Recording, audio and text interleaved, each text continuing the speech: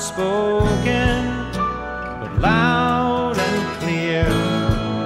It's a slow vibration, migration. Hello and welcome to episode 1897 of Effectively Wild, a baseball podcast from Fangraphs presented by our Patreon supporters. I am Ben Lindbergh of The Ringer, joined by Meg Rowley of Fangraphs. Hello, Meg. Hello. The calendar has flipped to September in the lows in New York where I am, going down to the 60s tonight. It's feeling a little like fall in my mind, but nothing makes it feel more like fall like Terrence Gore being back in the big leagues. It's like the Swallows coming back to Capistrano. I guess that actually happens in March, I think. They go somewhere else at this time of year. They go to Argentina. But birds start flying south, at least in the hemisphere where I am. And that's geography is a construct. I don't know. We just decided that the Earth is this way up and that way down. It doesn't really matter in the grand scheme of things. But the point is that those signs mark the passing of the seasons, but nothing marks that more than Terrence Gore getting back to the big leagues. I guess he didn't actually make it back to the big leagues during the regular season last year. Maybe he did. Maybe he just didn't play. He won a ring, right? He was with the Braves. At least he played in one playoff round. He got his third World Series ring. Now he's back up with the Mets. So rosters have expanded slightly, not to the extent that they used to, just from 26 to 28 and the pitcher limits up to 14. And as a result, we have seen some top prospects called up. Maybe they would have been anyway. We talked about maybe some of the pressures that are leading to top prospects coming up now. But Gunnar Henderson finally came up for the Orioles and hit a majestic home run for his first hit, and his helmet went flying, and so did his hair. Got a majestic head of hair. Yep. Yeah. And now the Yankees have called up Oswald Peraza and, lots of prospects coming up. But also the pinch runners, the October speedsters are coming back. And the Twins called up Billy Hamilton. But Terrence Gore, former Effectively Wild guest, long may he sprint. He actually just stole a base, I believe, in his first game for the Mets. He pinch ran for Daniel Vogelbach, which that's got to be among the biggest sprint speed differentials that you could possibly come up with. Vogelbach to Gore. So it doesn't look to me like he's really lost a step, even though he's getting up there. I guess it's been a while now that he has been doing this annual migration. Yeah. And he's 31 only, but he's still a super speedster. And so I hope he gets that fourth ring someday, whether it's with the Mets or not. But what a singular career. Just unique and special. So happy to see him back in the bigs. Yeah, man, what's it like to have weather in the 60s? That sounds great. Yeah, it's pretty nice. I welcome the fall. You were groaning a little bit, it sounded like, about the changing of the seasons, or maybe it's just that you don't have seasons. Yeah, it's 104 degrees right now, Ben. That's why I was groaning. I was groaning because at this very moment in Arizona, where I am, it's 104 degrees. Yeah, well, maybe not feeling so much like fall there, but Terrence Gore is back in the big leagues, so there you go. You need these things to help orient you in the calendar when the seasonal indicators are not what you're accustomed to. So I say thank you to Terrence Gore, and also go screw off to 104 degrees. Yeah, I'm glad that rosters don't expand as much as they used to, because that got out of hand a little bit. And we already have bigger rosters throughout the year, and we have more new major leaguers than ever before. And I already can't keep track of all the big leaguers. So I know a few players here and there might miss out on making their major league debuts, and that's sad for them. But I'm glad they expand just enough to accommodate Terrence Gore at this particular time of year. This is our new annual reminder to relevant parties that those September roster days, they count for rookie eligibility now. You watch out with your lists out there. Some of those guys are going to come off those lists. So I just sent you a very special video that I will also link to on the show page for everyone to enjoy if they have not. As I recall, we said at the beginning of the season, maybe you said, that one of the positive byproducts of having umpires mic'd up on the field to make calls that would be understandable by people in the ballpark is that eventually we would get a hot mic situation. Oh, yeah. And we sort of have. There have been a few cases that were kind of funny, but I don't feel like we got the full experience that we were wanting and hoping for. And we just got it. It finally happened, I think. So this was August 30th. This was in the Padres-Giants game.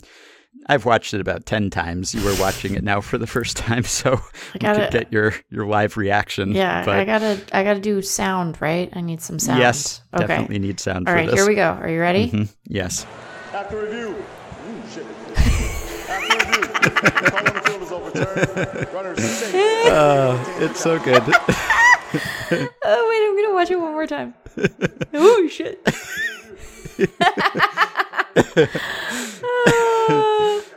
I love it.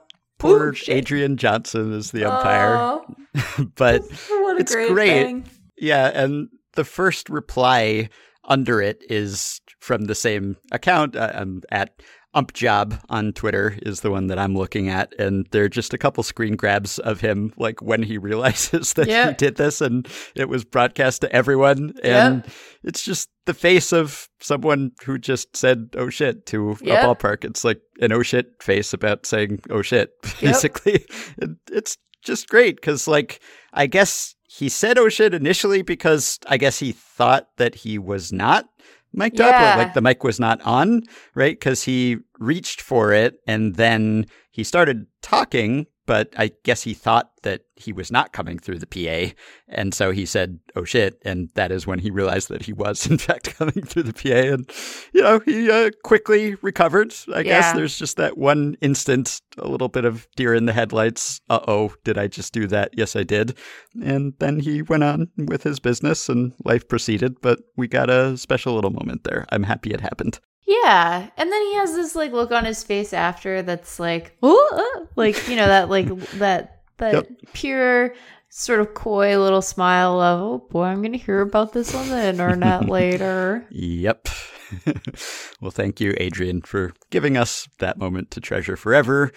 So we teased earlier this week that on this episode, we would be getting a guest to discuss the minor league unionization efforts and MLB extending the prospect of unionization to all of the affiliated minor leaguers. And we've made good on that promise. And we will be talking to our pal Evan Drellich of The Athletic, who has been writing and reporting on this topic. So that will take up most of this episode.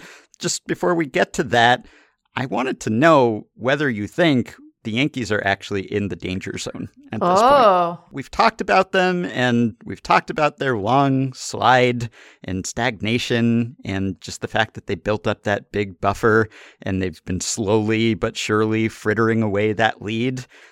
It's now down to 6 games as we speak on Thursday here. So when you say danger zone, you mean like that they are in danger of losing the East? Yeah, I mean, I know it's still not likely to happen. No, but it's within the realm of possibility. Yeah.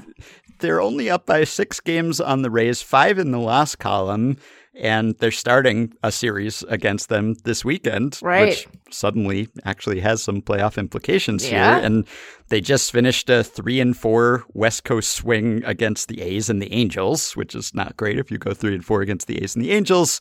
Shohei Ohtani hit a dagger of a dinger to beat them in the most recent game. It was 3-2, and he hit a 3-run homer. Boy, what a home run that was, though. Can we? It was. Oh boy, that sounded. Yep. Yeah, it was a mistake pitch. They are not all mistake pitches, but that one was, I would say. That was, excuse a crude way of saying this, that was like right down the dick, that pitch. Yes, yeah, that was one Garrett Cole wanted back, as they say. And it was preceded by a couple of other mistakes, fielding mistakes, which is why there were 2 runners on. So that was not great for them. And now they go back across the country. They face the Rays. Their lead was once 15.5. Now it's down to 6. They just finished their worst calendar month since September of 1991, when they were managed by Stump Merrill. So they went 10-18 in August. Like, it's been bad. And I know the playoff odds still paint a pretty rosy picture of their chances, not only of making the playoffs, which still 100%, I believe, but also still almost 92% to win the division. Yeah. I don't know how many Yankees fans are feeling 92% confident right now about that, because there are a lot of head-to-head games left between these teams. Like, there's the Yankees-Rays series. I think there is then a subsequent series because the Yankees play the Rays this weekend, then they play the Twins for 4 games, and then they play the Rays again for 3 more. So 10 days from now, we might have a better idea of this. I guess the saving grace for them is that the teams that are trailing them also have a lot of games against each other. So I think the Rays and the Jays have 9 games left against each other. And I think Baltimore and the Jays have like 10 games left. So there's a lot of just internecine action in the AL East down the stretch here. And maybe that will buy the Yankees just enough rope here not to hang themselves, I guess would be the way to say it. But boy, they're a bit banged up, but then so are the Rays, right? They've been banged up all season, so you can't really use that excuse. And maybe they'll get a bit healthier before the end here. They'll get that big bat of Matt Carpenter back, perhaps. But yeah, it has been bad. And you would think that with just about a month left in the season, there's probably not enough time left for them to blow this thing. But boy, they're cutting it closer than I ever thought they would. Yeah. You know, I think that we're at the point where it's like definitely not comfortable. I still find it unlikely. I think I find it unlikely. Yeah. But, you know, I'm thinking about it, right? You asked me the question and I was like, in the danger zone of what? And then I was like, you know what? That's not a wild question he just asked me. Man, that pitch that Garrett Cole hung was really bad. Oh, yeah. It wasn't quite center, but it was pretty freaking close. Anyway, sorry, I was just looking at Savannah. I was like, what if in fact it was not, as they say, down the dick? And then I was like, no, that's right, down the dick. It was. Yep. Sorry, guys. I think that it's not comfortable. And we should allow that there is a part of the Yankees fandom that seems prone at times to catastrophizing, you know? You just say, like, you know, very a part delicate way to put this, a part of it that is at times prone, not just prone to catastrophizing. I think that a larger segment of that fandom could now reasonably catastrophize, and I would look at them and go, yeah, that makes sense to me. You know, that seems about right. I think the Yankees are probably gonna be fine. I think they'll probably be fine, you know? But the thing about it is there are other good teams in baseball, and the Yankees are going to run into those teams in the postseason. And, I mean, it won't feature Ohtani, but, you know, you could throw that pitch to just about any hitter on any of the teams that are going to go to the postseason. That's probably a home run. So they got some stuff to sort out. They're not as healthy as they could be, but they're healthier than they were a couple days ago. They're going to continue to get healthier. They're getting some guys back. They have a brand new Oswald Peraza. So I think it'll probably be fine and that they will still win that division. But I think that it will be more the results of the sort of interdivision matchups against the teams that might displace them. It won't entirely be that, but it will be more a result of that and those teams kind of beating up on each other as we get into these final couple of weeks than it would have been a while ago, right? Like, you know, a while ago, the Yankees were just like, it was so good, and the catastrophizers were not being reasonable, and it wouldn't have mattered really what those teams did against each other because the Yankees were just being steamrollers. And now they have do steamrollers have tires? Do they have a flat They tire? have that cylindrical thingy that smushes stuff. That's the part on the front. But I mean, what's propelling? Oh, do they? Yeah, I think they have tires on the side of that. Yeah, thing. there's tires. Yeah. It's like a big rig of some sort, right? Yep. Anyway, I don't know what metaphor I'm even searching for at this point, but I would just say that I imagine that the Yankees will still win the East. I feel less confident in that than I did a little while ago, and I think that Yankees fans can feel uncomfortable. They can sit there and be uncomfy, and that is not catastrophizing. It is simply reacting to like their best starter hanging just, I mean, a meatball of a pitch. Just like, you know, Ohtani's gonna do something with that, but I think, like I said, I think pretty much anyone would. My goodness. I think that most Yankees fans are past the point of concern for just, is this team actually good? Yeah. And like, once we get into the playoffs, will we win anything? And we've had that conversation recently about whether how you perform leading up to the playoffs is predictive of anything. But when you've been bad for quite a while, obviously that's a valid concern. I'm just saying, like, table that concern for the moment and have a more imminent concern about like making sure you win the division. I'm sure I don't have to tell Yankees fans to be worried because they worry maybe more than they need to. But in this case, it's not like DEFCON 1, which is the worst DEFCON. Yeah, I was going to say, can you please re-familiarize all of us with the DEFCON scale? Who came up with that idea? I know. Any scale where you always have to remind people what the scale is you have when failed. you use it. Yes, you have failed. To be clear, I'm sure that people whose jobs are more intimately the wound people who up need to know in the what DEFCON scale is, probably sure know, can keep right? That straight. Yeah. I mean, I hope. If they don't, we have other problems that we need to sort out. So I guess let's play a little. The Yankees suck for a second. I mean, I'm not saying they suck, but let's lean into that for a minute. Like, all you Yankees fans were like, no, Meg, they secretly suck. And now you're going to be mad that I've said that because only you get to say they suck. I understand how it goes. So, but let's pretend for a second that they suck for just a couple weeks, just for a little while here. And they fall out of it.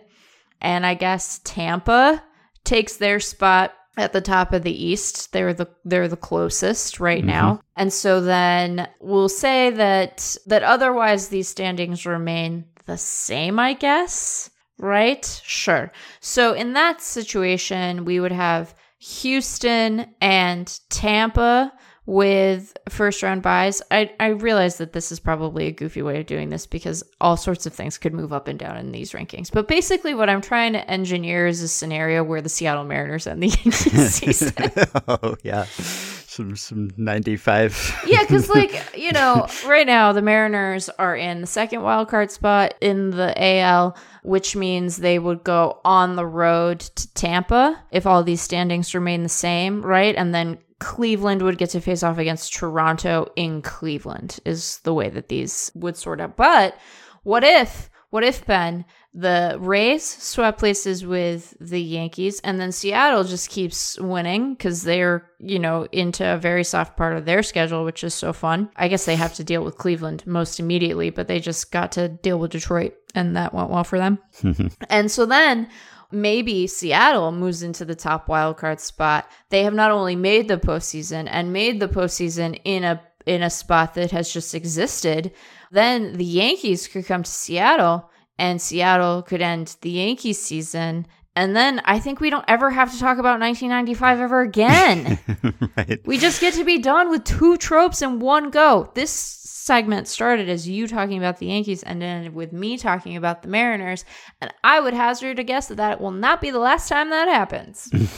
Yeah, there are some odd incentives. Rob Maines just wrote about this at Baseball Prospectus, where sometimes it's better to be the 2 seed than the 1 seed, just based on who you're facing. So maybe the Yankees might actually end up facing an easier opponent, possibly, if this swoon were to continue. And the Rays really have a tough schedule ahead. They do. But it's possible. But then again, you might lose home field if you advance to the ALCS.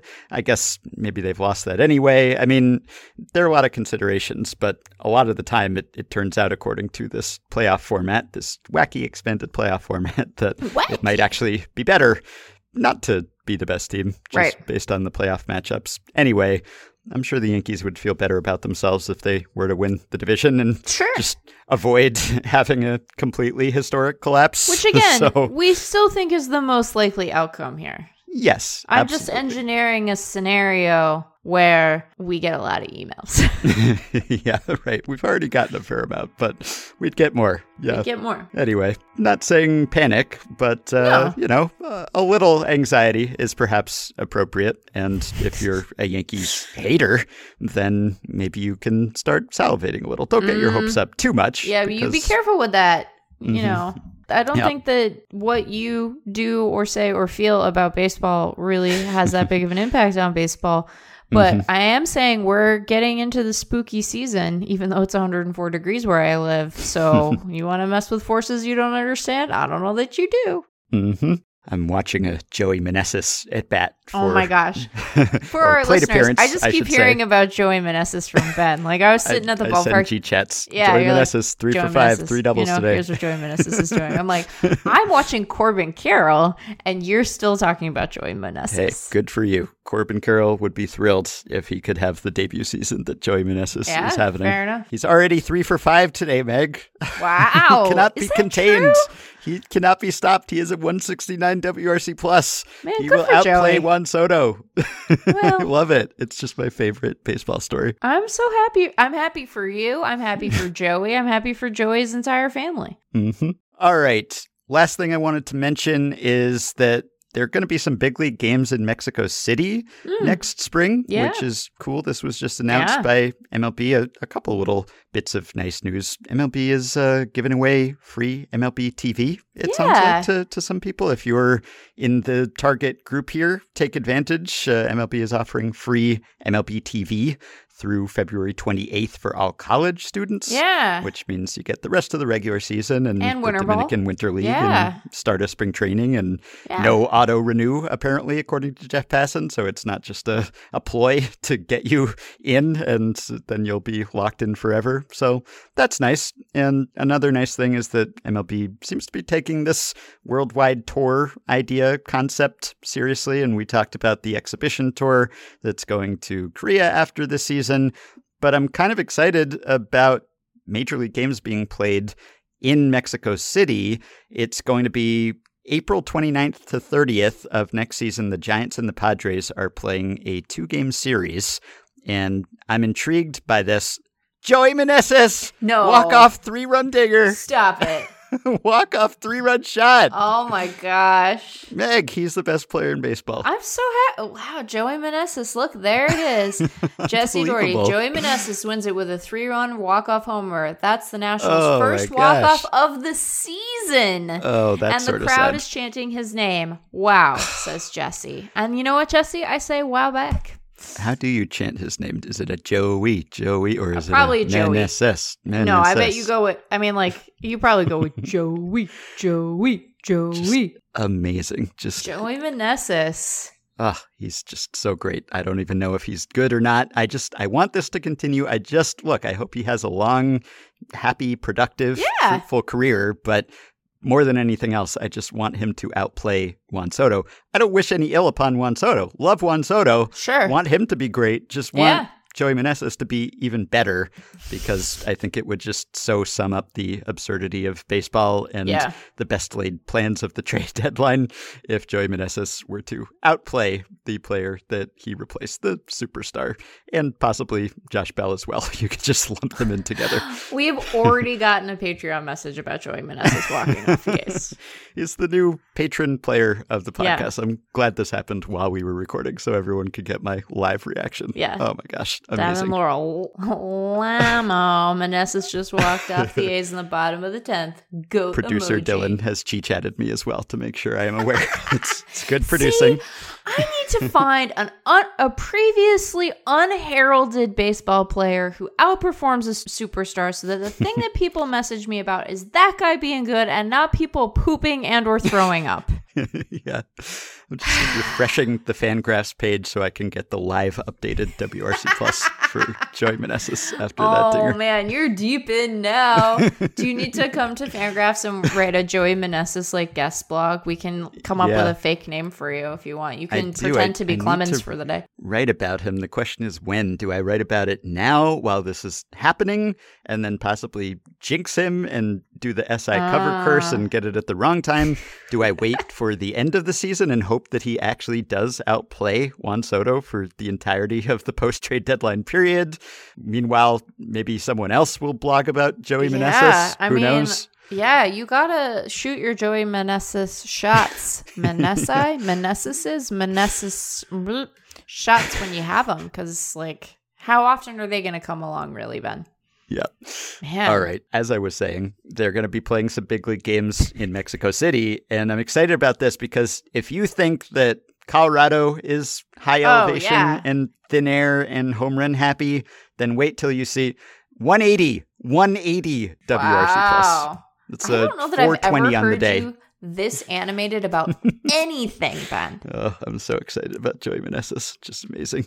So these games in Mexico City, no further Joey Meneses updates planned for this episode of the podcast, but we will see. We're going to learn that you have adopted Joey Meneses by the end of the podcast. I wrote 5 years ago about what baseball in Mexico City would look like. Yeah. Major League Baseball, that is, because of course there is baseball in Mexico City. And there's been a lot of talk of perhaps MLB expansion to Mexico City, and there are potential upsides and potential downsides. And there were a couple of exhibition games played in 2016. I believe the Padres and the Astros played a couple games. One of them was 11-1. The other one was 21-6.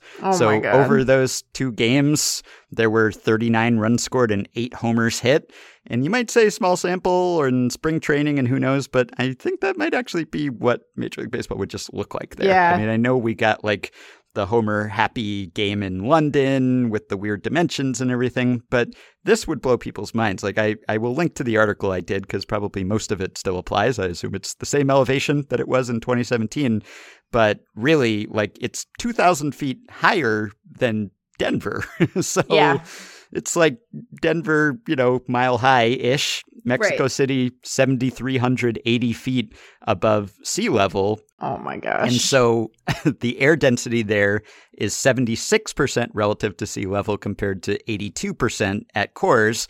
And so I talked to physics of baseball expert Alan Nathan for this piece. And if you hold everything else equal except altitude, a standard long fly ball with 103 mile per hour exit speed and a 27.5 degree launch angle would travel 398 feet at sea level, at Coors 427 feet, and in Mexico City 438 Oh my feet. gosh. Yeah, and I talked to Todd Coffey for this piece of all people. Remember some guys? Because he played in Mexico City, and he's talking about how, it's worse than Coors. The ball flies farther. The ball breaks less. It's, you get winded, right? I mean, you might not think of Todd Coffey immediately as like, the model of cardiovascular fitness necessarily, but he trained with like high altitude masks and such and oxygen, and he tried to get himself acclimated to that, and still it's tough. I mean, the recovery is tough. You can't go as deep into games. You get winded. And if you look at the park factors, which is kind of complicated because a lot of the parks in the Mexican League are at altitude, and so it's relative to those, which kind of shrinks it. But it's something like if Coors Field is like, at the time at least, like a 1.3 or a 1.4 park factor, it inflates offense by that much, whereas 1 would be neutral. It's probably like 1.5 in this one park where those exhibition games in 2016 were played, where the Diablos Rojos played there. This will be at a different park, but still in Mexico City. Anyway, it will just be wild, I think. Yeah. And you can't use the humidor to fix it in the same way that you can in Coors. Just quoting myself here, nor could a Mexico City team keep cranking up the humidor to say 90% or higher in a bid to dampen the baseball. And this is a quote from Alan Nathan, a standard MLB baseball stored at 100% relative humidity, 70 degrees, absorbs enough water to increase the weight to 5.6 ounces, which is way outside the allowed range of 5 to 5.25. A humidor could not be used to mitigate somewhat the elevation effect, as was done at Coors, without increasing the weight an unacceptable amount, because it's very dry there. So it would just be tough to even compensate for it. So all the stats you look at that I have in this piece, it would just be the closest we could come to playing baseball on the moon, basically. Yeah, so I would have to stop saying that. I'd have to be like, no, this is actual baseball on the moon. Right. And the Rockies, I don't know whether they use that as an excuse, but people will sometimes excuse their lack of success for them by saying, well, they play on the moon. Yeah. The Diablos Rojos in Mexico City have actually done quite well and have won many championships. So I don't know what that says about the Rockies, but basically it's just a completely different environment. And I don't know how it would work over the course of a full MLB season, but I'm very curious to see what that will look like for 2 actual games that count. Yeah. I don't know whether we'll have StatCast for those games or not, but we'll be able to see how those balls travel. So that'll be fun. Man, what poor sucker is going to have to pitch in those games? They're going to have expanded rosters just to allow extra position players to pitch.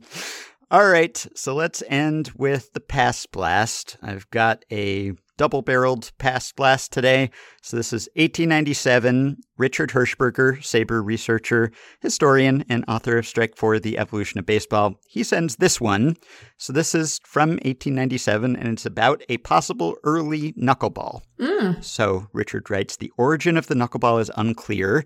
Eddie Cicotte, who would go on to be one of the Black Sox players banned from baseball, is often cited as the inventor. Other less famous candidates include Lou Morin, Nap Rucker, and Ed Summers. These are all deadball era pitchers, but consider this report from the Louisville Courier-Journal of September 7th, 1897. Quote, in pitching the slow ball, Winnie Mercer has a knack of holding the sphere in such a way as to keep it from revolving, says manager Pat Donovan of the Pirates. I have never seen a ball make fewer revolutions than the slow floater of Mercer's, and when it nears the batsman, the curves on the ball are easy to see. Eddie Beaton of the Clevelands had a slow ball that was almost identical with the noted and deceptive floater that comes from the cunning wing of Mercer. Richard writes, that certainly looks to me like a description of a knuckleball. What about Ed Beaton, who played in the majors from 1887 to 1891? Here is a report in the Pittsburgh Post of August 16th, 1890. Beaton pitching for Cleveland, who defeated Pittsburgh 15-1. Beaton used a nice slow drop, and the Alleghenies couldn't touch the ball. It came up to the plate as big as a balloon, but do their best, the delegation from the rapidly flowing river couldn't hit it hard, nor with safety. Of the 3 hits made, only one was entitled to the distinction of a real live base hit. The others were pusillanimous little affairs that were hit simply because they rolled or bounded badly. And Richard concludes again, this looks to me at least consistent with its being a knuckleball. The origins of techniques typically go back further than the standard accounts because the technique came before the vocabulary naming it. Beaton's delivery was called a slow drop, which could describe a variety of pitches. We can conclude it likely was a knuckleball only because it was likened to Mercer's delivery, which describes the lack of rotation characteristic of a knuckleball. There's no obvious link connecting these players. The knuckleball likely was independently invented several times, but maybe goes back a bit further than people typically think. Yeah. All right, now here is the second Past Blast, which I am supplying, although this came to my attention via a Twitter account that was started by an Effectively Wild listener and Patreon supporter, who goes by Sir Parsifal in our Discord group for patrons. He started this Twitter account called Old Timey Baseball Articles, which is at Old Baseball News. So I have followed it, and I found it to be a good follow. I am endorsing it here. If you like Past Blasts, this account is basically a Past Blast a day, an extra Past Blast on top of the ones that we do here, at Old Baseball News on Twitter. And this was one that I saw an excerpt from that account tweet a few weeks ago, and I made a mental note to look this up on newspapers.com and read it to you when we got to 1897, and here we are. So, this comes from the New York Times, August 31st, 1897, so 125th anniversary this week of this momentous event, and it begins on the baseball field. That's the headline. Here's the subheadline, Chicago beats New York in playing off the tie game of Saturday. Then another headline, Anson, Cap Anson, sent from the game. And then here's the subhead, his continued abuse and kicking tired the umpire, who fined him $25. Then I guess we get the more intriguing clause of this subhead, which is, friend who replaced him played in a bathrobe. What? Yeah, I had questions. So here we go. Here's the article here. The Chicagos won yesterday from the New Yorks. Again, I think we should bring that back. And it's tough because you have 2 New York teams and 2 Chicago teams, so that could be kind of confusing. But in other cases, let's bring back the just using the city name and adding an S at the end. The Chicagos won yesterday from the New Yorks at the Polo Grounds in the playoff of the tie game of Saturday. Yes, they had some tie games. The game was marred by senseless and useless kicking against the umpire's decisions. Not literal kicking, I assume. Maybe some of that too. The visitors, including Anson, who usually behaves well in that regard, were the chief offenders, but the local team were by no means blameless.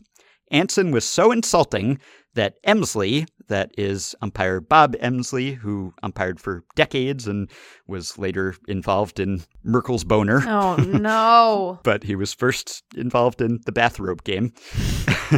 Well, at least it wasn't both at once, Yeah. Emsley ordered Anson out of the game after fining him $25. Even then, it needed the threat of expulsion from the grounds to make the old man, that's Anson, keep quiet. It was at the conclusion of the 8th inning, when the visitors scored the 2 runs, which proved to be the winning ones, that the trouble began. It was getting dark, and after the Giants had been retired, Anson made a vigorous protest against continuing. Emsley took out his watch and threatened to forfeit the game unless the Chicagos played ball. Lang went to the bat and made a base hit.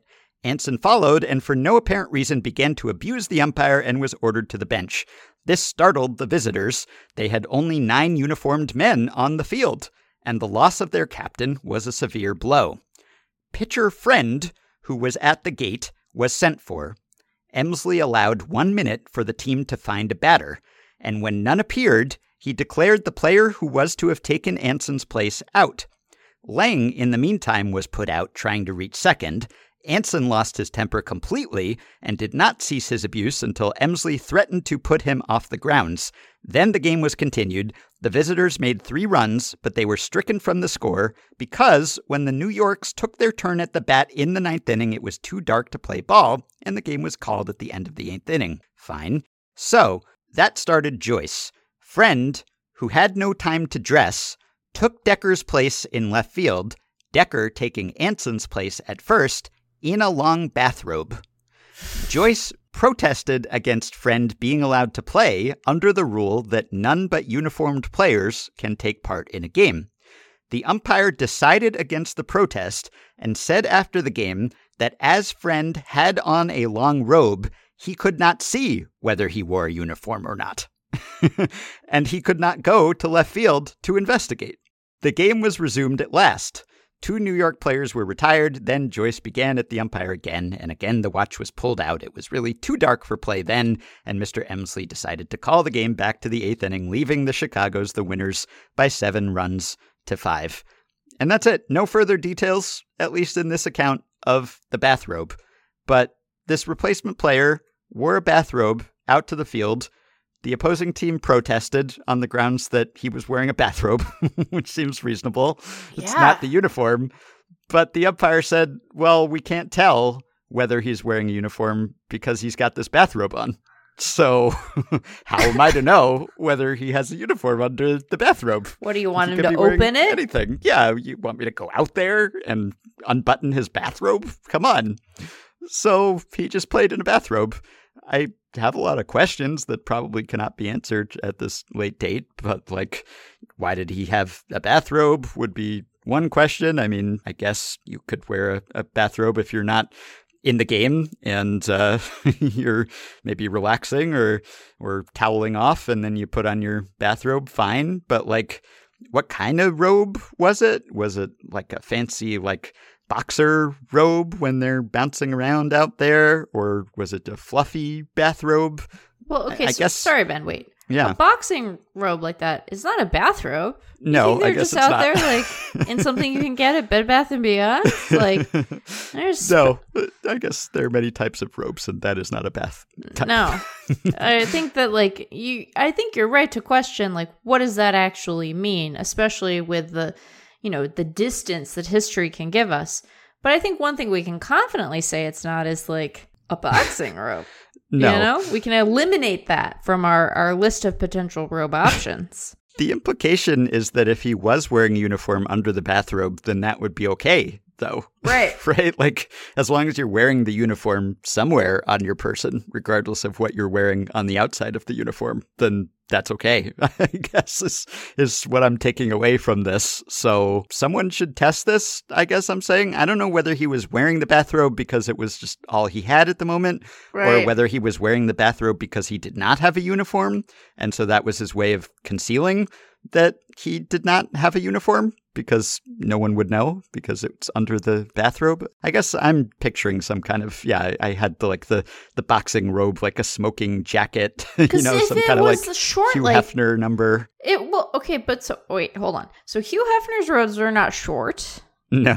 They went all the way down to the feet, right? Mm-hmm. He wasn't his own bunny, right? No. It was all covered up. So if it were a short robe, there would be less ambiguity about whether he were in uniform. So I imagine it must have been a long one. It had to have been a long robe. I guess the real question is, why didn't they just say, why don't you come down into the tunnel with us and open up your robe? Well, it was getting dark, so I guess there was no time to waste. No time to waste. Yeah. Yeah, and you don't want to... I mean, look, I'm sure that people have tried all kinds of shenanigans. I can't imagine... I can't imagine playing baseball in a robe without more underneath it, because the robes, they fly all over the place. They are here and there. You're on the base paths. Like you could injure yourself. You could get all skidded up. You could expose yourself to people. Again, sure. I really think that this should have been there. Why is there so much mystery here? It seems like there should be less mystery involved. Yeah, I want some subsequent reporting and some follow-ups about this. But Danny Friend is the player who was wearing a bathrobe and may or may not have been wearing a uniform, and perhaps we will never know. Yeah. Well, it's like, what else would you be wearing? I mean, I think the premise that, like, there might be a uniform under there, so it's fine, is ridiculous, because it's like the idea is for everyone to be wearing the same thing. Yeah. And this is obscuring our ability to tell. What was there a number on the back of the robe? They probably didn't have numbers yet at this point, so that wasn't a concern. Yeah, and they had fewer umpires, period. Sure. So there weren't as many people available to conduct bathrobe inspections, I suppose. So it's easier to get away with the bathrobe back then. But just saying, like, there's precedent for being allowed to wear a bathrobe on the field if you might conceivably have a uniform on under it.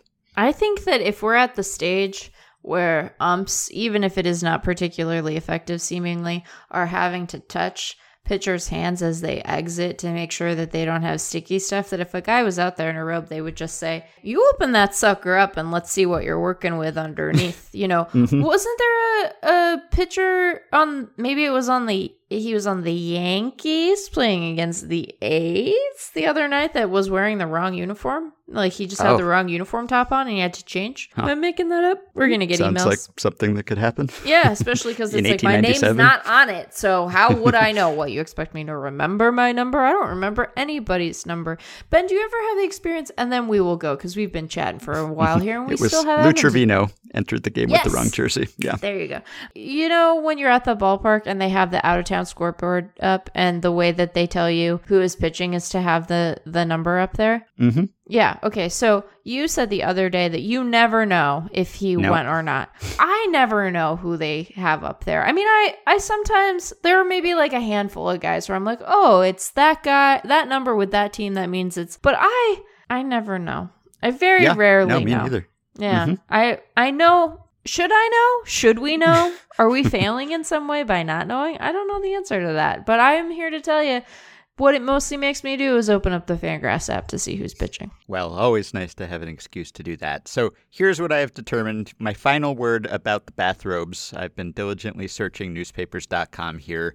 From what I can tell, that team, the 1897 Chicago Colts, went to Hot Springs, Arkansas for spring training, and there they spent some time in a bathhouse, maybe trying to sweat out some weight. The Chicago Tribune piece from that March says that they were promenading about a bathhouse in their bathrobes. And then it says the new suits are to be the same combination of colors as that worn last year, but the boys tonight petitioned Anson to buy bathrobes to use instead of the coats. So that's in March. Now fast forward to May 1st, and the Tribune says the new bathrobe ulsters arrived tonight from Chicago and will be worn tomorrow for the first time. So an ulster is like a Victorian overcoat with a cape and sleeves. Sure. On May 9th, the St. Paul Globe says Anson has sprung the latest innovation in baseball-wearing apparel in a garment for his men which looks more like a bathrobe than anything else. It is called a ball player's overcoat.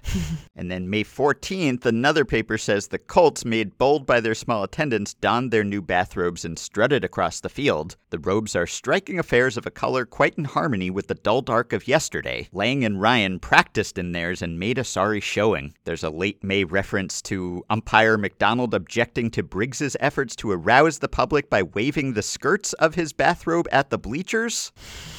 Sometimes the team is referred to as the Bathrobe Brigade. And then lastly, an account of that game that we were just talking about in the Chicago Chronicle, August 31st. In the Giants half, Decker went to first base and Friend waddled to the left field in a bathrobe that trailed the ground. The other team raised a howl. They said Friend was not in uniform and had no right to play. Emsley declined to probe beneath the bathrobe, and Friend played in the game until but one Giant remained to be disposed of. This might be the most definitive answer that we're going to get here. The Washington Times, same day. Friend, with a long bathrobe over his street clothes, went into left field. Two of the New Yorkers were out when Joyce began to rave because, as he claimed, Friend had no uniform on, as it was then very dark and Emsley did not care to pass a legal opinion as to what constitutes a uniform.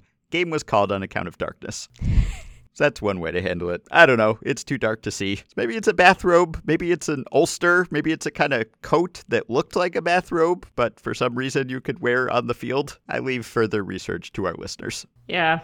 All right. Well, while I enjoy this Joey Meneses highlight, man, he was like flat-footed and like lunging for it. It doesn't You've even... just never loved anything the way you love Joey Meneses. I can't believe this got out, but I do believe it because it was Joey Meneses. Yeah.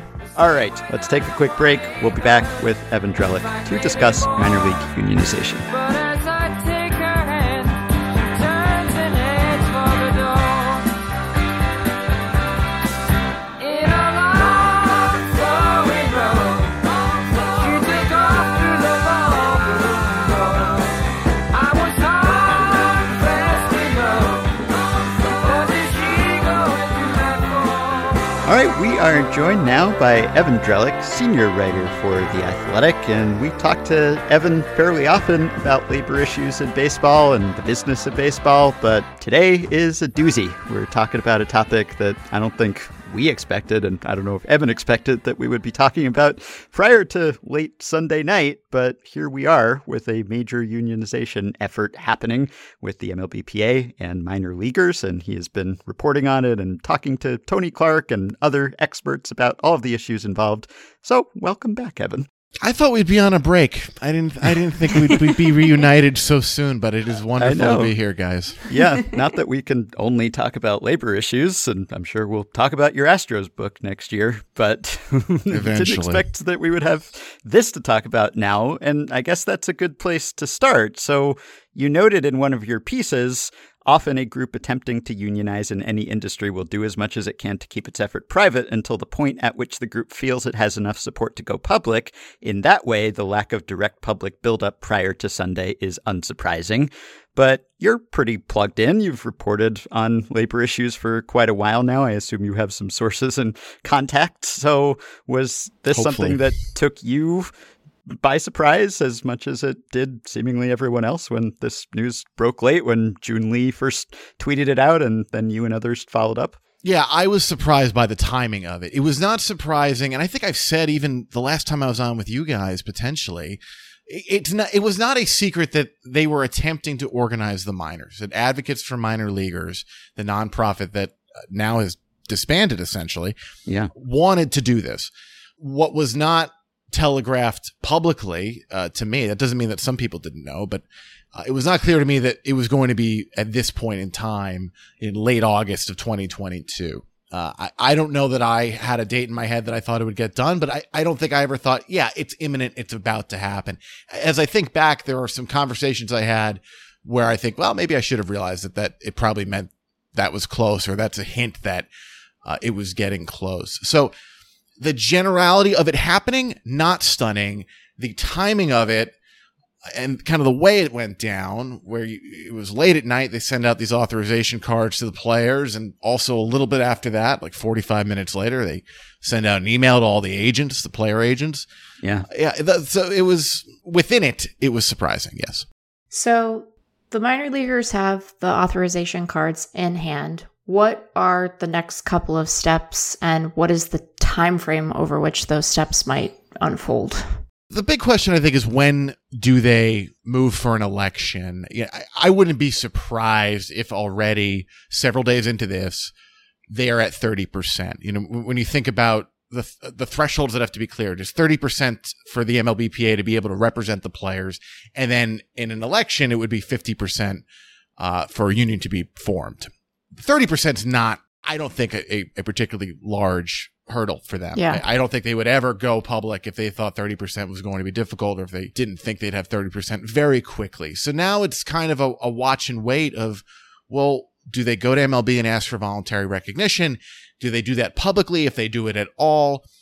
If MLB, if they could go right for an election, or they can go ask for voluntary recognition. On the assumption that they would ask for voluntary recognition, MLB would deny it. It could be very quickly here that we hear of the MLBPA moving for an election to form a union, to formally get it done. I wish I could put a timetable on it.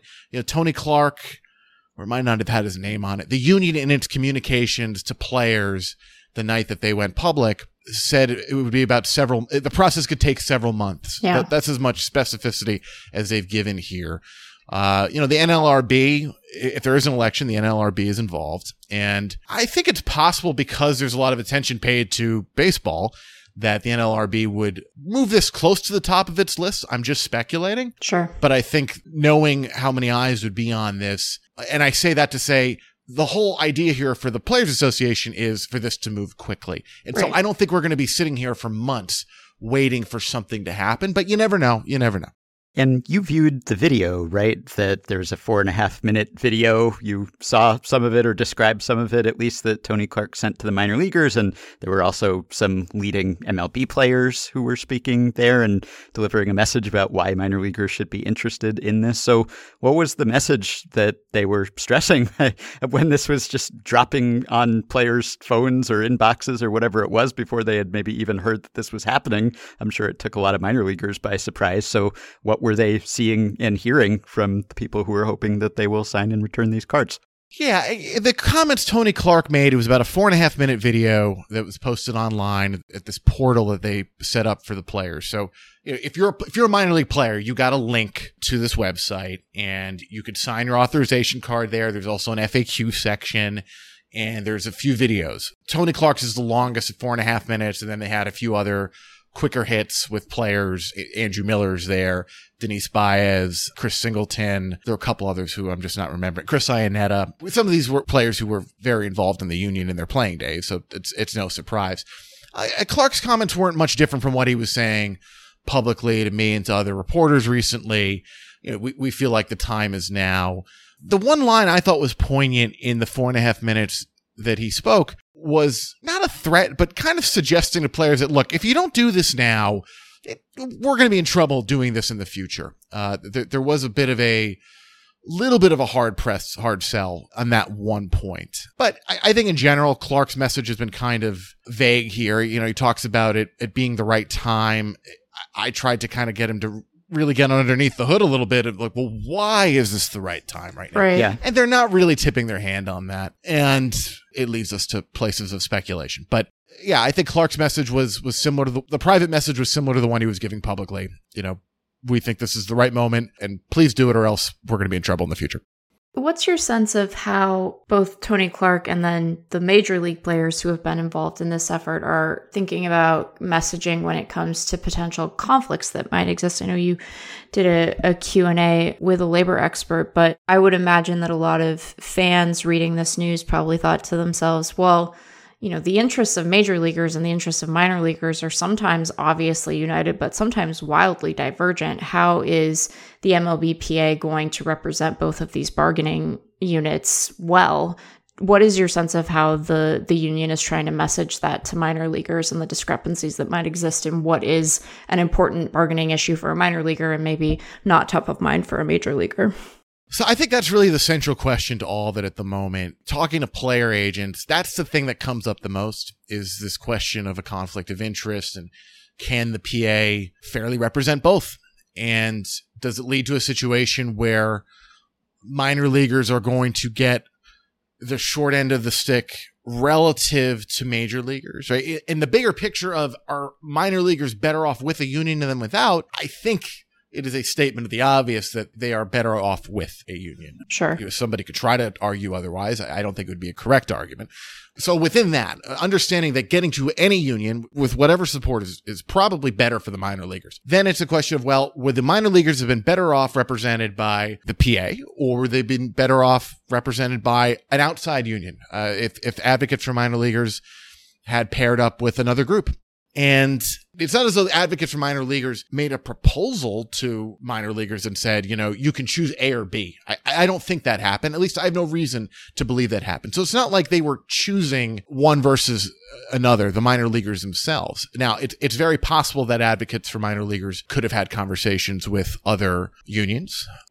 When you're a minor leaguer and you get a notice from the MLBPA saying, hey, come on, join the MLBPA, that probably sounds appealing, right? It's not like players got competing, vote for me or vote for this guy. Sure. It was one thing showed up, as far as I understand. And, so then it's a choice between no representation or joining the PA. And so players are going to, I think in most cases, probably going to jump to that. But player agents are concerned, and you can very fairly ask whether at the end of the day, an outside union would be better positioned to fight for everything. And you can argue it both ways. It's not cut and dry, but you can imagine a situation where if there was an outside union representing minor leaguers, would you arrive at a spot where that union is potentially undermining or even publicly criticizing the MLBPA?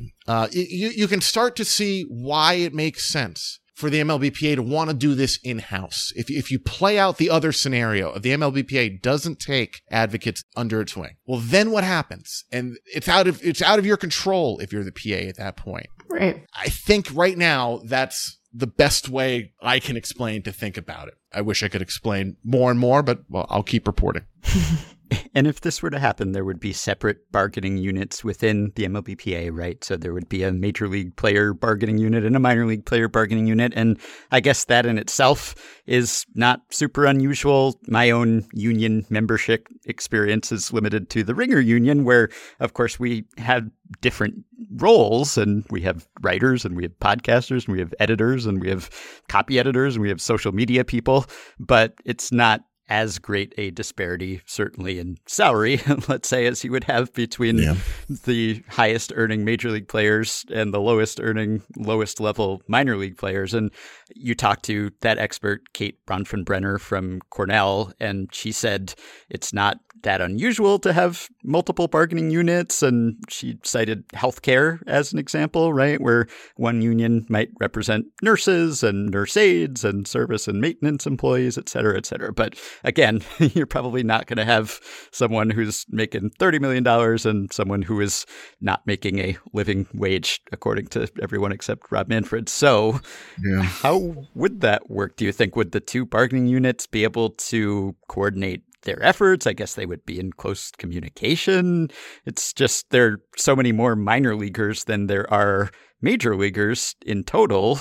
So I wonder whether there are worries about, the major leaguers, they're the big earners, they're the famous ones, they will dwarf our own efforts here. Or maybe the major leaguers are thinking we'll be outnumbered by these players who hopefully one day will be major leaguers, but many of them will not and currently are not making anywhere in the tax bracket that we are. So it sounds complicated.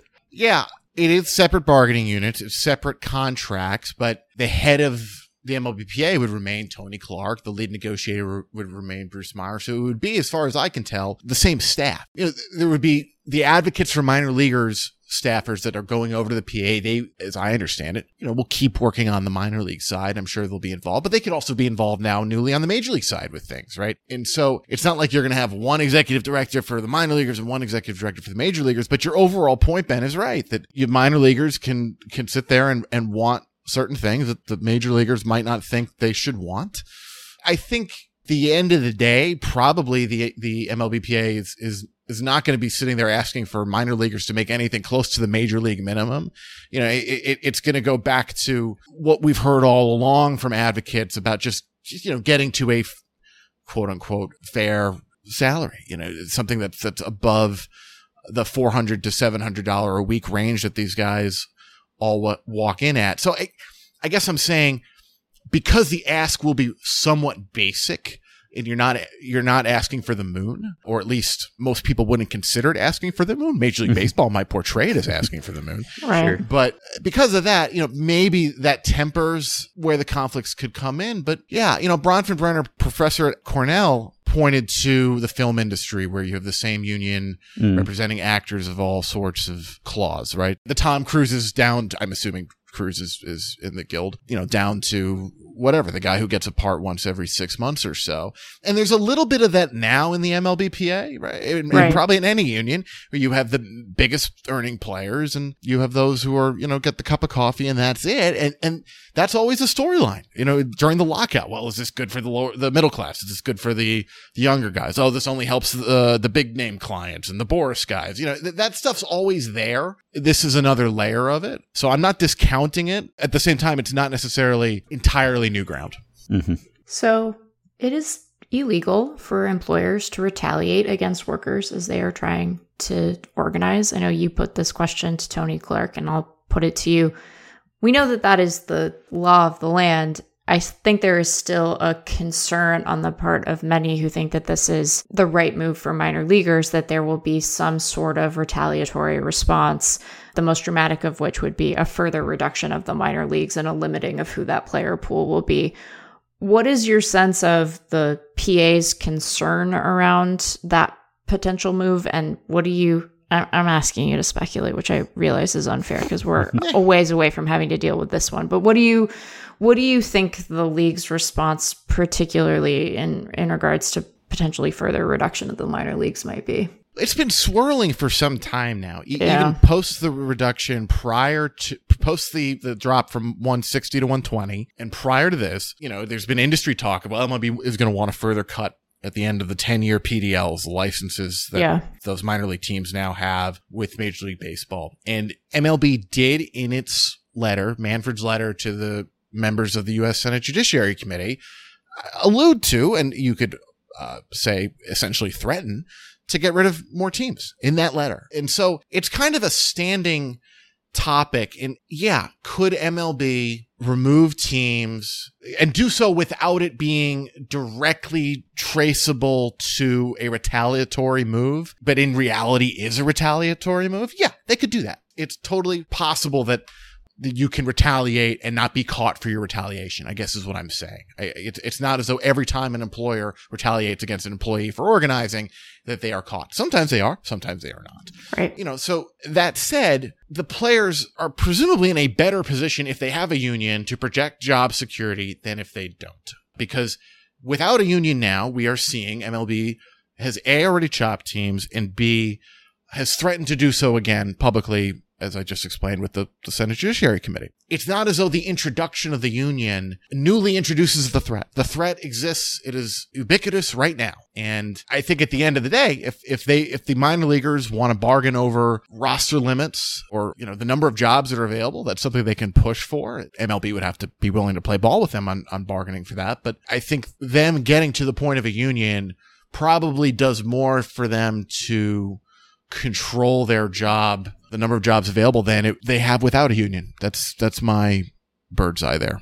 Yeah, there is a conspicuous, the commissioner's office declined comment in your article, and I guess they continue to decline in all articles to this point, it seems like, which I'm sure that there are things that they might like to say or are thinking to themselves, but are probably just wary of saying something that would be construed as union busting, probably, even if they would want this to be busted on some level. I guess they just have to watch their words, but it has been striking, I suppose, that there has been no response to this point, really. Yeah, and they got to be. Any employer has to be somewhat careful what they say publicly, because you say the wrong thing, and you could be dealing with the NLRB, and I think MLB is keenly aware of that, being run by a Cornell-trained labor lawyer whose deputy commissioner is also a Harvard-trained labor lawyer. It's a lot of labor lawyers. Yeah, got to keep Dick Monfort away from the proceedings.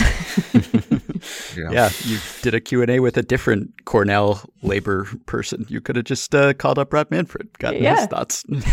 Unbiased source. So. I'm sure he's chomping at the bit. So do you know what specific issues the two bargaining units might theoretically be least aligned on or most aligned on? I don't know whether you've thought about this much, because it's still all hypothetical at this point, but we're talking sort of in generalities about, these people make a lot of money and these people don't make a lot of money, and so their interests might not be aligned. But are there specific policies or bargaining chips that come up in CBA talks where you could envision them either just being in lockstep completely or not, just rowing in different directions? Well, I'd be curious to hear what you guys think on it. The one that first came to my mind was the first-year player draft. It's been long been a part of the Major League CBA, and I imagine the Major Leaguers would not want to cede control of that. But that's one that's very obviously an impact to the minor leaguers before it is the major leaguers. And you could describe impact in different ways, meaning if there's money involved, right? There's millions of dollars involved. And when there's millions of dollars involved, the major leaguers are going to want some control of it and to know about it.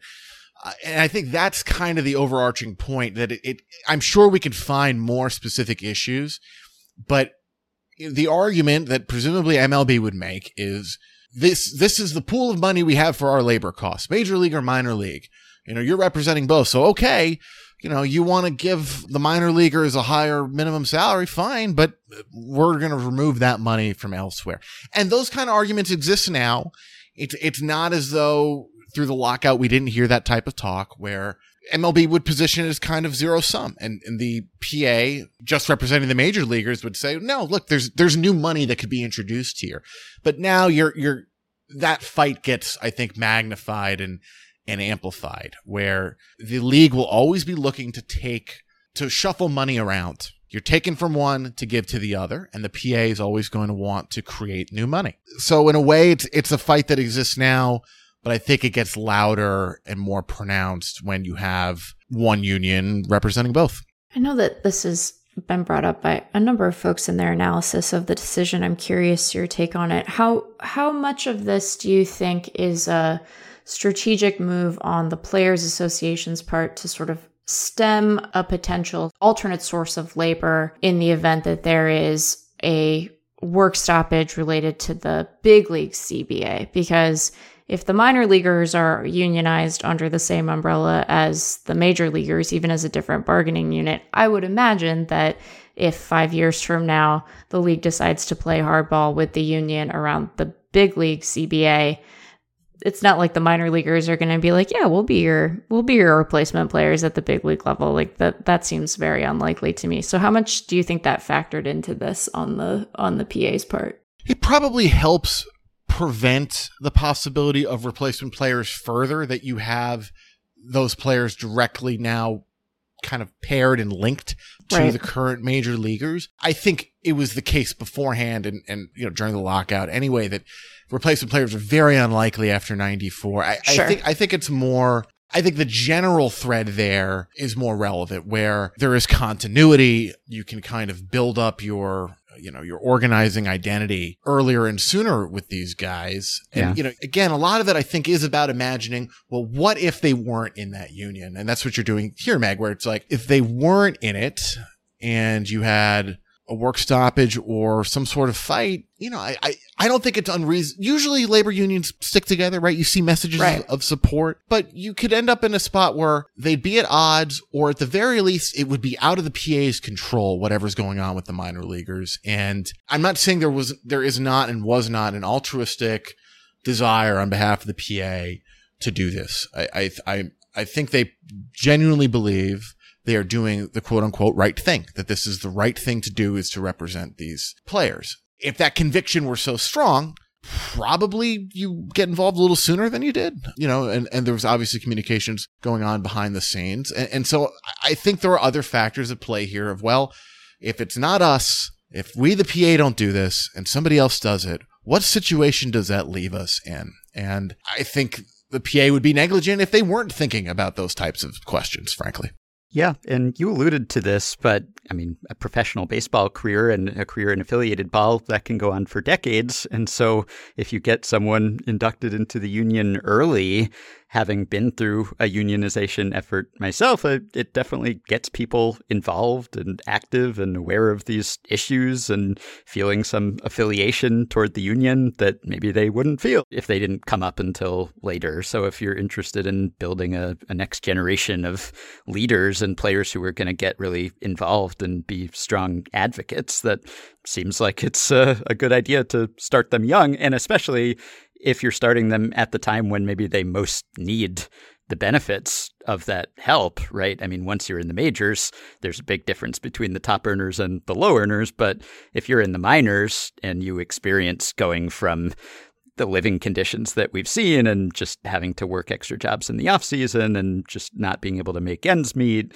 and if you can go from that to what they could theoretically get from collective action. And of course, they've already done a lot of things just through the advocacy of all of these groups. So you would think that would be a really tangible sign of the value of being in that union that would then maybe make people career-long committed members and could be the next Tony Clark, right, who takes over for him someday. Yeah, totally. I think all of that has been part of their thinking here. And there are benefits to having everybody under one roof. Tony Clark, again, was unfortunately not as specific about it as you would like, but those kind of inferences that you're making, Ben, I think are correct. That if you can tell somebody they're younger, when they are younger, that they are a member of the MLBPA, probably over time, and I mean, really spanning a couple decades, that'll be strong. Although I guess a major league career is relatively short, so it could be even sooner than that. But yeah, I sit here, we're several days removed from this now, and it's not dizzying, there's a lot of factors here, right? And you can kind of slice it and dice it the way you want to, where there are very strong arguments for them doing it, for the PA to do it, for the minor leaguers to do it. And I think there are non-negligible arguments for understanding why it wasn't done before. There's the PA in its current iteration goes back to 66? It's a long period of time where this hasn't happened. And it's not because nobody ever thought of it, Mm-hmm. Yeah, I wanted to go back to that. Why now? Why were the conditions ripe for this, or riper than they'd been before? And I guess partly you just have to credit advocates for minor leaguers and More Than Baseball and these organizations that actually brought attention to that and just got a lot of media coverage and got people actually interested in this, players and fans alike. So that seems to be part of it. But it's not just that, and I guess the role that social media plays in amplifying that message, of course, too. But is it also, I guess, just the wider mood about unions in the country right now? I mean, there are fewer people who are unionized than there used to be, but the approval rating of unions is at its highest point. Gallup just released its annual survey this week, and 71% of U.S. people surveyed approve of labor unions, highest point since 1965. And there are various high-profile unionization efforts that have probably contributed to that or been symptoms of that, and lots of changes in the workplace, not just in baseball, that might make people more sympathetic to the idea of unions. So there's that.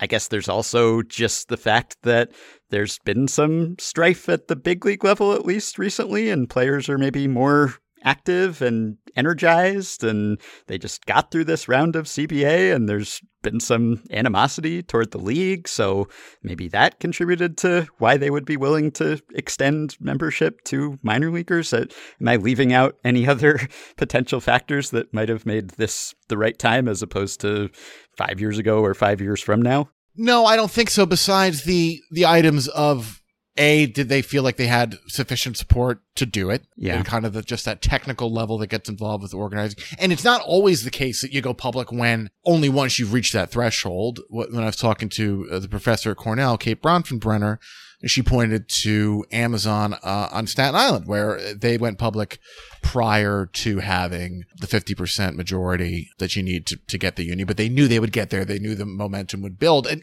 we don't know. We don't know what the internal assessment is at the PA now as to what support they have. And I as I've kind of expressed here, I think the cynical take is, why now? Because possibly, potentially, speculatively, they were at a moment where they had to choose, where finally now somebody organized this group. And if they didn't do it, well, then potentially, maybe somebody else was going to. And that had never been the case before, right? It's not as though anybody had ever done the legwork that advocates had done. And I think all those environmental factors, Ben, you're talking about are what allowed that groundwork to happen. The fact that there is a generational difference. There's the attitude of, well, I ate crap for years and years and walked up the hill with, barefoot in the snow for 10 miles. People are thinking a little bit less these days than they used to. But once you got to the point of, okay, we have the organizing going on, why the PA did it now? It's kind of the big question there. And I think it's, again, it is speculative, but you wonder if they were at a point of, if not now, then we're not going to have another chance at it. This is it. And if we don't have them, what does that mean for us going forward? This is sort of a related question, and I would imagine that for the minor leaguers who, you don't have to impress upon them how dire their material conditions can be at times. But I'm curious if you have a sense of any tactics that the union has used that have allowed them to communicate successfully with a group that I think, the perception of baseball players is that they tend to skew more politically conservative than certainly other, the average member of other bargaining units might. Is there any concern around that as a barrier to successful organization? I don't think so, in the sense that the PA has been strong representing the major leaguers, and that has also been the case that these many players have been concerned, despite that, and despite kind of the, I guess, how do we want to say it? The stereotypical way of thinking about it, that if you're right wing, probably aren't as supportive of unions as you are if you're left wing. Despite that, and despite baseball players having often been right wing for a long time, the union has been strong. I don't at this point, it would be something I'd like to learn a little bit more about, is exactly how Advocates has done this. They built up their staff. They had funding. It is not clear at this point where that money was coming from. I imagine at some point that will become public. If you have a nonprofit, you do have to file publicly available tax returns. And so at some point, I assume we'll have a little bit more of an understanding of who was kind of powering Advocates financially. But, they built up staff. They hired a director of communications. They had ex-major leaguers, doing outreach. And so they really kind of quickly became this full-fledged operation. It wasn't just one lawyer, Garrett Brocious, and then a second lawyer, Harry Marino. It was Marino plus a bunch of others doing a lot of work here. And so, the exact mechanism of the communications, I don't have that at this point. They did a pretty good job, at least keeping it away from me. There might be other reporters who have seen a ton of it. I haven't. But clearly they were successful enough to the point they felt they could go public. Yeah, and I'm just trying to think of potential ramifications that could come from this that I'm not even thinking about, just because obviously the unionization of the majors, and when the union became a really powerful force under Marvin Miller, that changed everything about the sport. I don't know that the effects of this, if it happens, would be as sweeping as that, but you'd imagine that there will probably be some pretty big effects, whether it's on player development or the draft, as you said, it's hard to forecast, I guess, and it's hard because there aren't perfect comps in other sports. Like, I know that professional hockey players, they've had a union. They're minor leaguers since the 60s, and the NBA developmental league, the G League, unionized just a couple years ago and was voluntarily recognized by the NBA. Those are different situations, probably for any number of reasons. The baseball minor leagues are just so much more expansive than other sports, but also they had separate unions. So it's not the NBA players and the NHL players in the same union as the minor league players for those sports. It's separate entities. So I don't know if there is a perfect comp, but I'm just trying to think like what could change because of this that I'm not even anticipating. I mean, obviously the first things would be like, let's get better wages and food and living conditions. And those things have already improved somewhat, but have a ways to go. Those are maybe the obvious things, but I'm just trying to think of just more massive structural changes that could come from this. And it's hard to conceive of just because this is such a potentially momentous shift. Yeah, and this is my instinctive response right now, right? With allowing for the fact that we don't know exactly what their bargaining, we do know generally what their bargaining priorities will be. More money, right? It's everybody's bargaining priority. And, they have to, once they form the union, then they'll set all those agendas. But there's been enough communication on that we have an understanding generally of where they're going. I don't think this is a hot take, but I think it's a reasonable. I think because they're under the MLBPA arm. Under their umbrella, it might be a little less likely that you have a real rock the boat approach. It might just be that at the end of the day, they bargain for better wages. They get the housing stuff maybe codified newly, and some other stuff that we've been hearing about and talking about for a long time. That I'm not necessarily sure that it means that there's going to be some massive change, and that's kind of the which scenario would have been more likely to have taken up as massive a fight as possible? Would it be the union that also represents the major leaguers, or would it be a separate outside union? And I don't know. But those are the kinds of questions right now today that I'm thinking about, and I would certainly never profess to have any of the answers. But I think it's very possible that as you sit there and wonder, Ben, well, what are the massive changes this could produce? I think in the end it might just be the kind of stuff you've thought about, and that'll be that. Yeah. Which would be worthwhile on its own and would certainly matter. I'm not to poo-pooing a lot of it. players.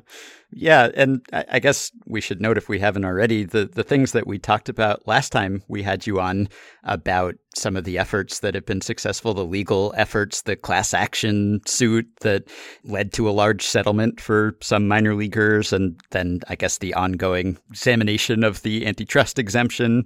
Some of those things perhaps may have emboldened people to think this was the time, right? Or they got some concessions, or they got some signs of progress there, and they thought, okay, let's keep pushing. This is encouraging. This is the time to keep going. Let's not stop and lose the momentum. So maybe that's part of it too.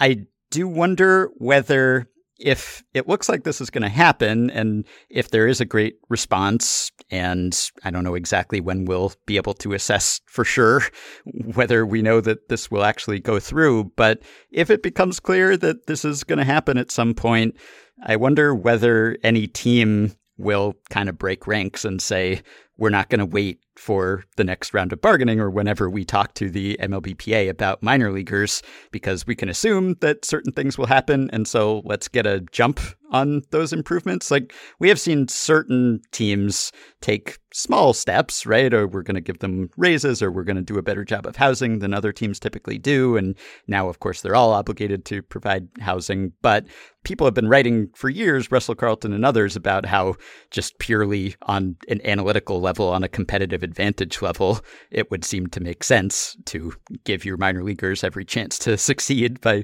giving them good food and taking away some of the stress of housing uncertainty and all of that. So I wonder whether, if the writing is on the wall that, okay, we're all going to be forced to eventually make these concessions, whether some team will say, all right, let's just get a jump on this and we'll actually treat them better before everyone else is and we'll get a slight advantage. And if that happens, I wonder whether that then changes the bargaining stance when they actually get to that, because it seems like there's been a pressure all along, like no one wants to be the first owner to break ranks with that, right? Because then it would put pressure on other owners to do it, even if they could derive a short-term advantage. So I wonder whether there will be less solidarity among major league owners when it becomes clear, okay, finally they're going to compel us to do this. So let's just get a head start while we can. Yeah, you saw a little bit of that. I think the Astros were the first on the housing, and maybe that was, I have no idea if that was kind of a planned thing where, all right, let's give the Astros, who probably could use a little bit of good PR, the opportunity to get out there first. I don't know. Maybe Jim Crane just really felt strongly about that. Then obviously the league put in its policy. If you go back a few months ago, Advocates for Minor Leaguers was meeting with the Mets in a meeting that was brokered by a New York State senator, right, who is the chair of the labor committee of the New York State Senate. And, so the Mets were showing some interest in it. And obviously Steve Cohen has the pockets to do that, to potentially, pay minor leaguers more or, offer better housing, whatever, right? To kind of separate the environment for his minor leaguers compared to others. Yeah. So I think you could see some of that. You often see in a situation where an employer is trying to dissuade people from organizing, where all of a sudden there will be little gifts that are new things that pop up. Oh, we're going to do this now. Oh, we're going to do that now, as kind of a way of dangling a carrot and saying, look, we're so great. I think in this case that wouldn't, the idea of MLB being able to effectively halt a minor league organizing sounds far-fetched to me, but it's to be seen. It's to be seen how much of if they try, maybe they don't try, maybe they don't want to take on that PR effort. So, at the end of the day, presumably eventually, if they get the union, then there will be new minimums that all these teams have to meet. And then could some teams want to go beyond it? Sure. I guess my instinct a little bit is, what is the effect of that going to be? Maybe from a competitive advantage standpoint, it's an interesting thing if a team decides that they want to separate their farm system from another team's in the near future. But as far as impacting bargaining or otherwise, I don't see it as being necessarily a large effect. But I'm sure the players would welcome. Sure. No players can sit there and say, don't feed me better food.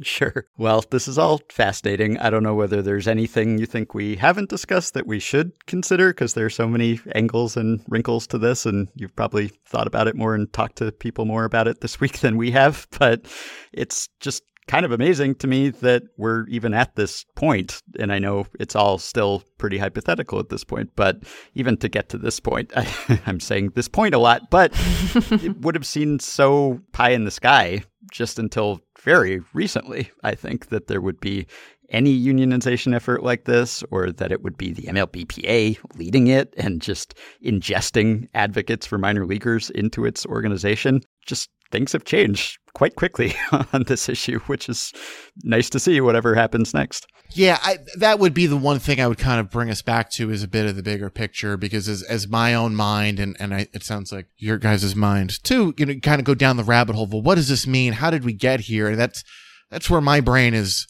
centered on. What it's centered on at the moment. You do have reason to step back and say, whoa, that's pretty crazy that we're at the point now that the minor leagues are nearing potentially having a union, and the fact that the MLBPA is the ones doing it. And, if you remember a week ago, that wasn't the case. It's like, at least, not that anybody knew publicly. And so it is remarkable. I think there's a potential for, look, when you look back on Tony Clark's career and the legacy of the MLBPA in 20, 30 years, for this to be a really monumental thing. That doesn't mean there aren't questions attached to it that, some reporter, somebody somewhere has got to try to answer some of them. But yeah, in the bigger picture, that's the thing I would reinforce, because we've been in the minutia a bit here, that this is pretty wild. And I think back to when I was an unpaid intern covering the minor leagues in 2007, 2008, Binghamton Mets and the Brooklyn Cyclones. just how different the conversations were about minor league baseball.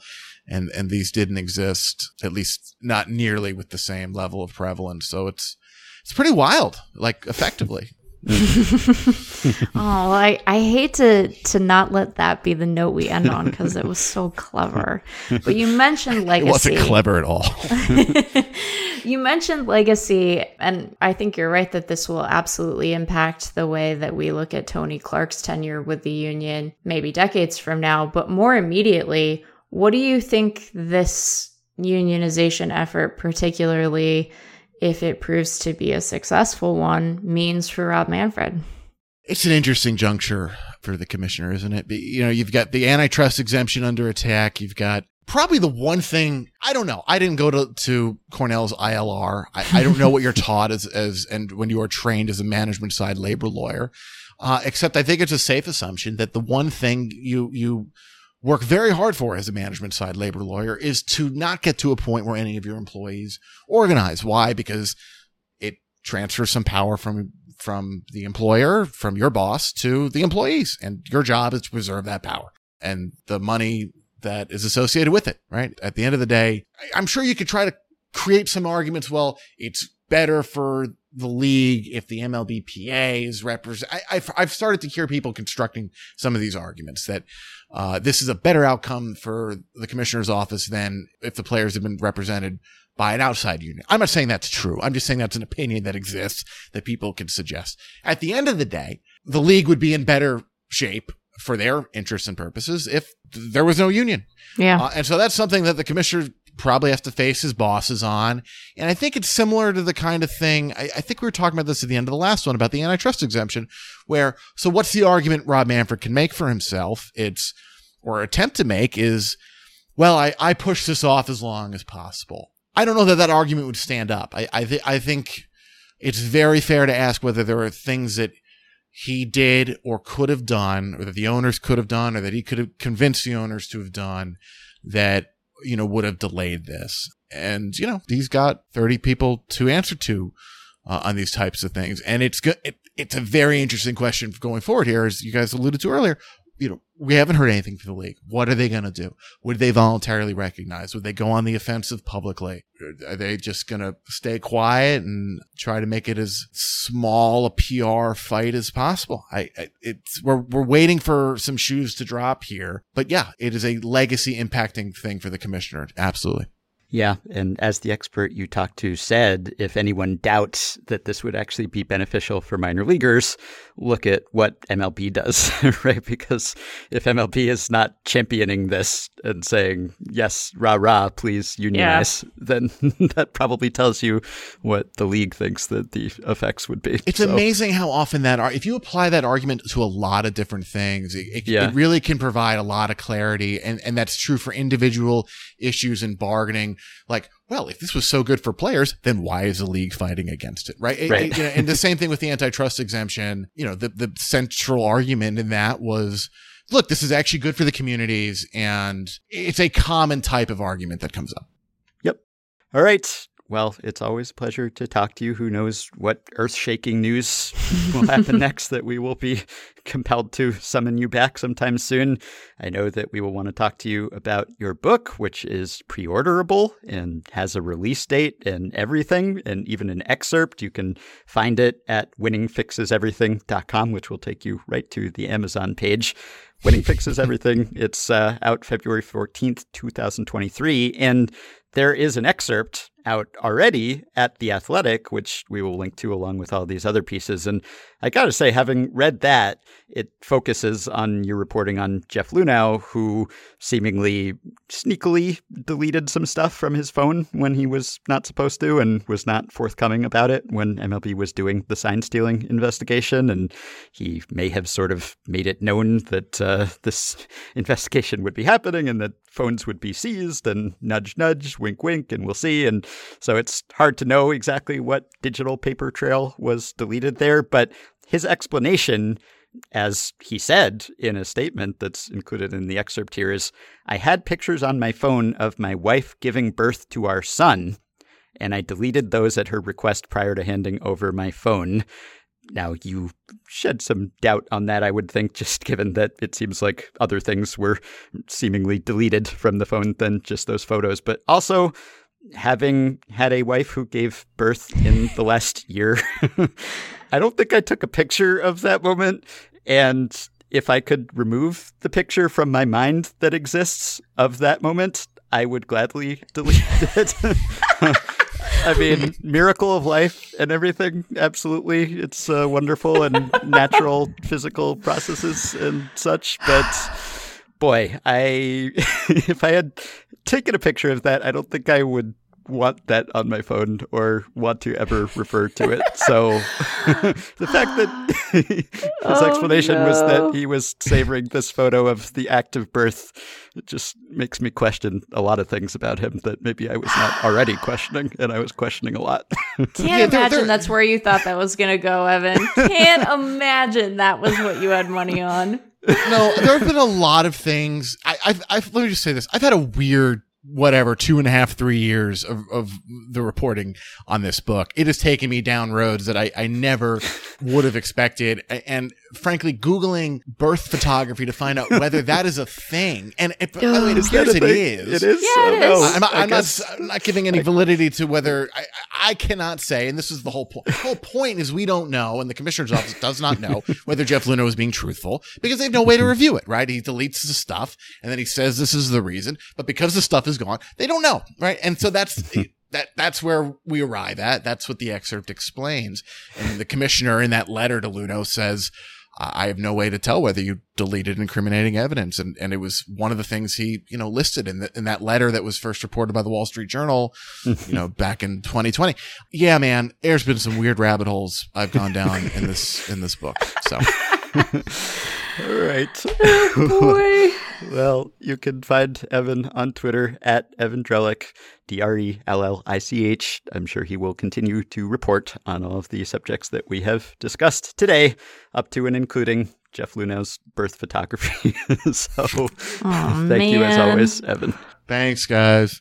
All right, that will do it for today. It just occurred to me now as I was about to finish this outro that I should have said that bathrobe past blast was a past bath. Or maybe a bath blast. But I didn't think of it. Not till now. This is what they call l'esprit d'escalier. At least now you know I thought of it belatedly. That will do it for today. And yes, I believe I am blogging about Joey Meneses. Sometimes you hear the call of the keyboard and you have to heed it. The content cries to be produced. We were actually supposed to record this episode a little earlier in the day, in which case we would have been finished recording by the time that Joey Meneses hit his walk-off. So I'm thrilled that worked out the way that it did. You got to hear my elation in real time.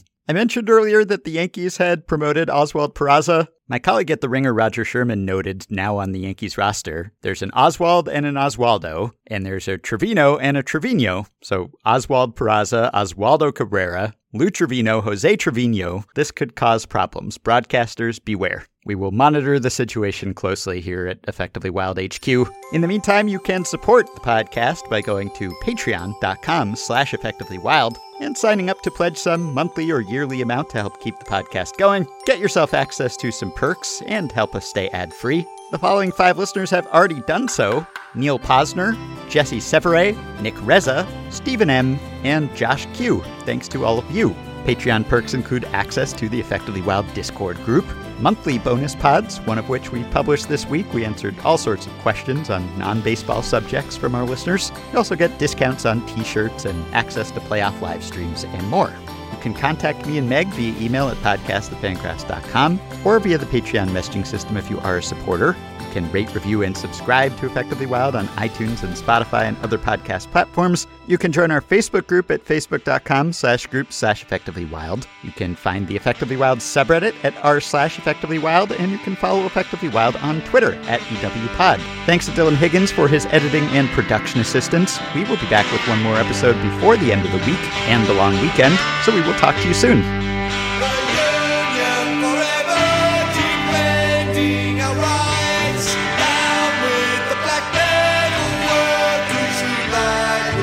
Brothers and our sisters, together we will stand.